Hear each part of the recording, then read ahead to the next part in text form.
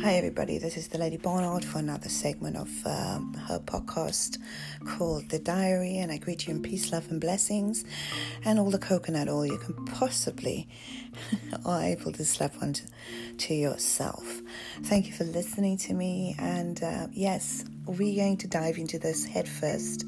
You know, the uncomfortable conversations that we have with white people as melanated Black Africans. So this might be a little triggering. I just want to let the Caucasian know that this is triggering if you haven't done the work. This is triggering if you haven't done critical race theory. And this is triggering if you have not rested in the militancy and the anger of Black people when it comes to what is imperative for them to say instead of you driving the narrative. So let's dive into it. You cannot drive a narrative on race. You cannot come into a space, invite Black people into that space or be in a Black space and then drive the narrative with a diplomatic, anecdotal kind of fallacy, which means it comes strictly out of your beliefs and your thinking. Let's face it, the seasoning for you and the seasoning for me was totally different, but seasoning it was nonetheless. And so we as Black people have dived into, simultaneously, if you dive into the seasoning of the mind, the body and the spirit of Black folks, then you'll see the mildness of the seasoning and yet detrimental state of the seasoning of the other. There's the sense of you othering Black people as well. You know, you live in a world where it's not as it used to be, not as how you knew it growing up, not as your parents knew it growing up, but you had that sense of whiteness, that othering, that sense of privilege, that sense of Blacks know their place and you know your place, and everything was cool and everything was beautiful and bright and lovely, and yet there was rot on the other side of the othering. Eventually that rot will eat into your side of the sphere as well. You know, you can't build a wall against it. You know, it just needs one crack for that rot to seep through, and this is exactly what's happening. You know, I was on a stage with South Africans talking about the troubles in South Africa, you know, and it was directed mostly, and it was upheld mostly as well by white people, and thus the adjacency in the Black face with Black face, Black bodies and white minds. The kind of conversations that should be having. It infuriated me, but I rested in there because this is an experiment. I need to know what the other side is thinking, dealing with, and I also need to know how deep the seasoning is. This fear of whiteness, it can be argued that it's not true, but it is. You see it every day. If you sit quietly and you listen to people talk and what is the kind of things that they talk about, the kind of diversity talks that they also do, this fear and the kind of language, this proper language that's being used in and amongst white people is not helping them break the dissonance. Black people, let me repeat that. The way you talk to them in that cajoling, coddling, you know, way, and in that kind of bourgeoisie style way, in rhetoric and language that has oppressed us, it speaks to their privilege. It speaks to their privilege. It speaks to their superiority. They have lost control. They've lost control in their natural lives, but the system is still thriving. And yet they have to deal with you being in their spaces now. And so what is happening under a system, it still favors them. And they know this. So they drive these spaces. How can we have a room for South Africans being dominated by white people? And I'm thinking, where is the rooms that are dominated by Africans, by Blacks? You know, so we can have our own kind of language, First and foremost, we have languages that we're eloquent in, that is African-centered, which nobody under the sun will be able to critique you for. But yet, in these white spaces, this type of English and language that's being used comes straight out of institutionalized, systemic education. That if you want to succeed into this world, we have to be able to sound just like them, if not better. That rhetoric has to go, It takes a long time to undo the seasoning. And I call it that because another brother of mine, a beautiful brother of mine, mentioned the word and it stuck with me. And I said, that's what it is. It's a seasoning of punishment and reward. Punish and reward. Punish and reward. And if you do it long enough, you will always seek the reward because the punishment is unfathomable, So this podcast is directed to Europeans, Caucasians, and people that identify as white. Remember, even the identification to white, even the acknowledgement of it, that spells in itself a seasoning. We've never asked, how quickly they identify with being white, that they would say it's a, 1 minute they would say it's a construct, a social construct, and yet they identify with the superior side of that social construct. That's very, very scary. That should be scary for you as a Black person having these difficult conversations, but have no fear. If you've done your work, you've done your scholarship, if you've done your discipline in teaching yourself, not somebody else, yourself. If you cleared your mind of your seasoning, attacked your own seasoning vigorously and lovingly, attacked it with the intent that you are going to remove it, like in that movie, Harry Potter, where Dumbledore was looking at the pensieve and he was taking his wand and removing some of his thoughts and putting it in this pensieve bowl, that swirling thoughts, because it's just too much in the mind. And when Harry Potter looked into the bowl, he could see what happened to he who must not be named, how it came to be, because Dumbledore recorded it in his memory and then locked it away in this bowl. And I wanted to bring that example for people who like Harry Potter, because I like Harry Potter as well. As I like it because it's a story about a little boy, even though it's not a Black little boy, but it's still, we don't have enough great stories out there for little boys. And this one is definitely, the boy child hero, the gender people, the alphabet soup will probably say there's so much focus on the little boy. Yes, it's a little boy. Come on, get over it now. You guys are little boys too. And you guys were little boys too. And what can we say? But that's not the topic. Off topic. Sorry, audience. So, difficult conversations is by talking to white people. And of those of us who have the constitution to do so, because many of us don't, those of us who feel that we have the constitution to do so, we have to check our intention and our motive. Are we playing adjacency to them? Do we really want the acceptance of them? And if we do, then we have to back off from that discussion. You're already stepping in there losing, If you step in there with your honor, with your Blackness, and carry it with a certain sense of power, certain sense of knowledge, certain sense of wisdom, you can go in there and have the most uncomfortable conversation and not feel any type of way about it. You'll be able to tell certain such people that their cognitive dissonance is making them say certain things.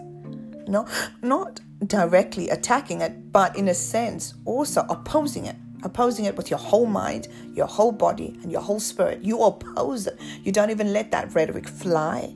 You don't even let a body and a person like that continue its cognitive dissonance stance. It needs to be broken. And if you're going to break it, you cannot let them finish that la-di-da speech,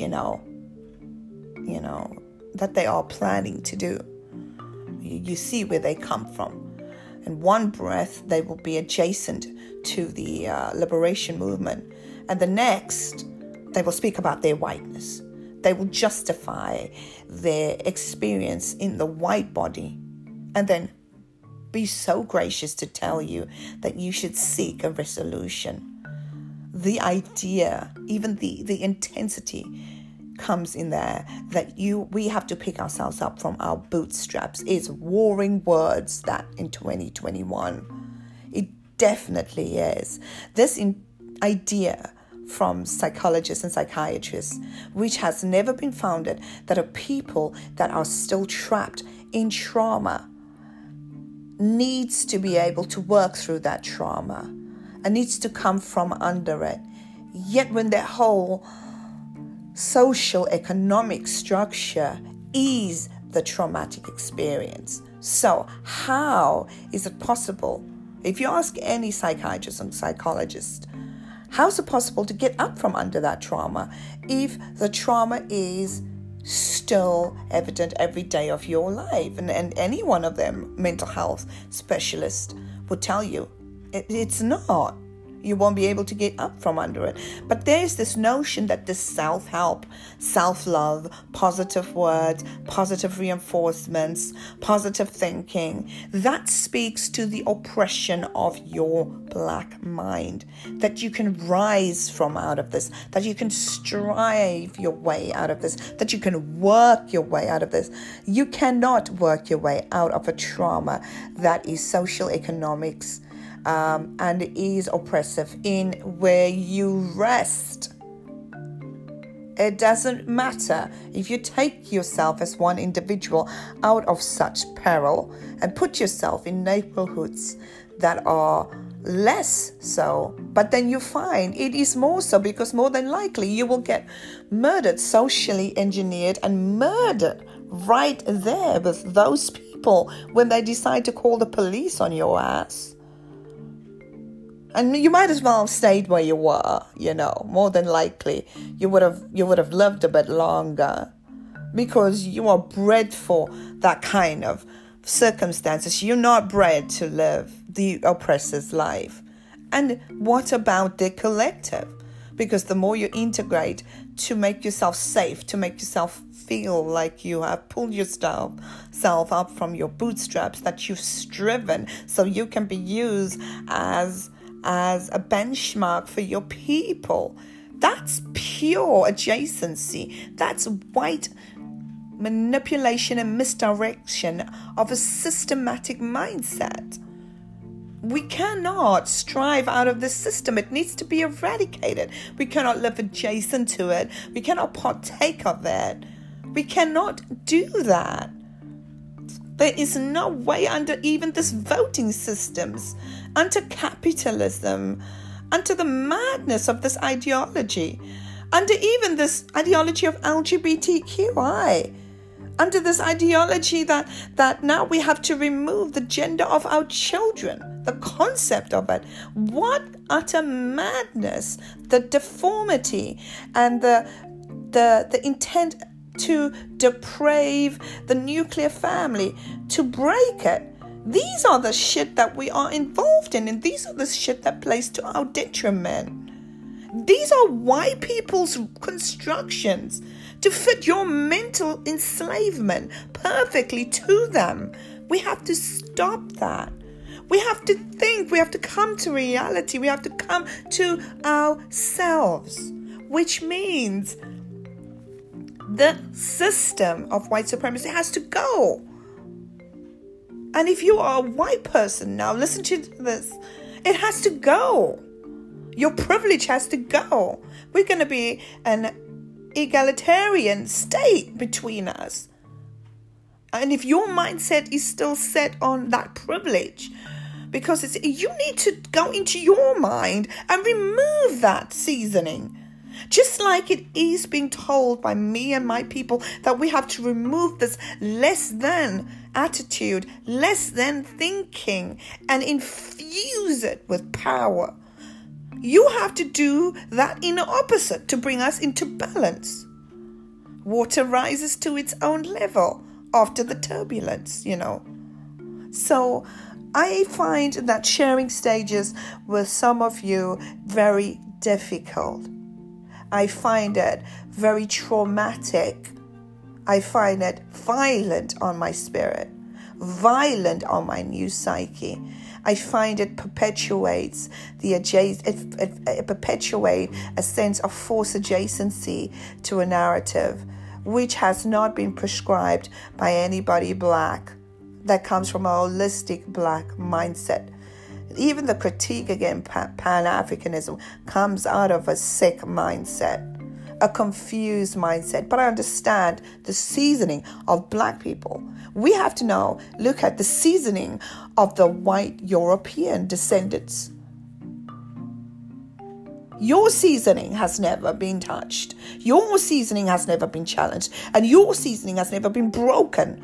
And please, let me tell you, there will come a time somebody will break it violently, which means your feelings are going to be hurt.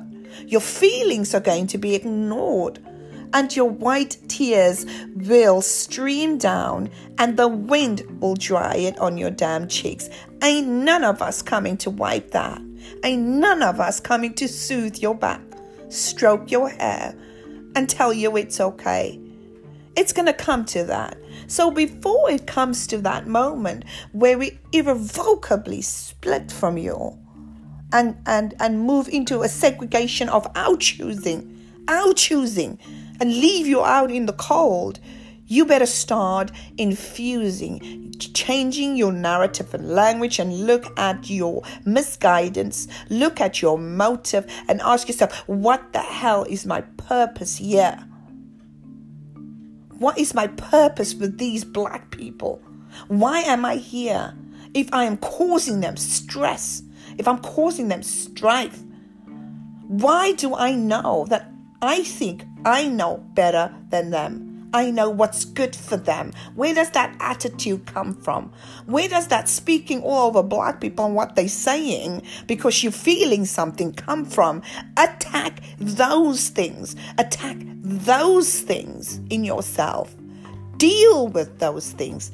Deal with your sense of your fullness of comprehension of you being a human being, of you being needing to be heard, that your mental sensibilities needs to be catered to. Look into that. Where does that come from? And stop telling people not to go back to their seasoning and talking about how it happened, because it was that violent. It was so violent they had to create dissonance in you and your children so that you will be able to enjoy such violence. Can you understand the trauma that went into people enjoying that? These are the kind of conversations that needs to be had with you. Africa is the way that it is because of white people and white ideology. And black people still having a mindset of being adjacent to you. We do not want that anymore. No adjacency, no need of you. We don't want that. For there to be a holistic friendship, a holisticness between us, it has to be equal, and equity comes into it. But the problem is you will claim an equality without the equity showing so. Without the equity being there actually as the tool to fulfill that. How is that possible? How's that possible? And so when I was booted off that stage, I realized there is no point in me talking to white South Africans. I do not want to have conversations with them. I understand where they come from. They're the children of our oppressor. They are direct children of our oppressors. And I have no business talking with them. I have no business giving them bad news. They can fall flat on their faces in a hole sunk in there and stay in that sunken place. And I will pass that, because my issue is they invite these black bodies to give them purpose, to give them life, to make it look. Steve Biko has warned us against the ideology of liberalism. That's what it comes across as. Like they are boosting their numbers to make it seem like they're part of this. But there's no equity there. If a black person cannot sound black, there's no equity there. If we cannot be angry, there's no equity. If we cannot discuss the 80% that your forebears are still holding in their pockets. Absolutely, we cannot discuss that. We cannot discuss the fall of South Africa in the hands of a black man without discussing his white mind. And that is something that you, white South Africans, do not cater for. The white mind. You are just as guilty of leading my people over a cliff in their thinking that they are going to blame the black body and not see the white mind. But I am here to tell them about the white mind, which is your mind, which fits your narrative, which means ultimately your mind is killing my people. And the black body is only the blade, but you and your thinking and your privileged ideologies is what's killing mine. And with that, this is the Lady Barnard, and I finished this podcast. If it triggered, it triggers. That was the point. If it doesn't, thank you for doing the work, and thank you for being a co-conspirator, and thank you for allowing us to say what needs to be said, and go out there and tell your brethren what needs to be said. Break the spell, break it like you would break a glass to free yourself. Break it. Thank you. Peace and blessings.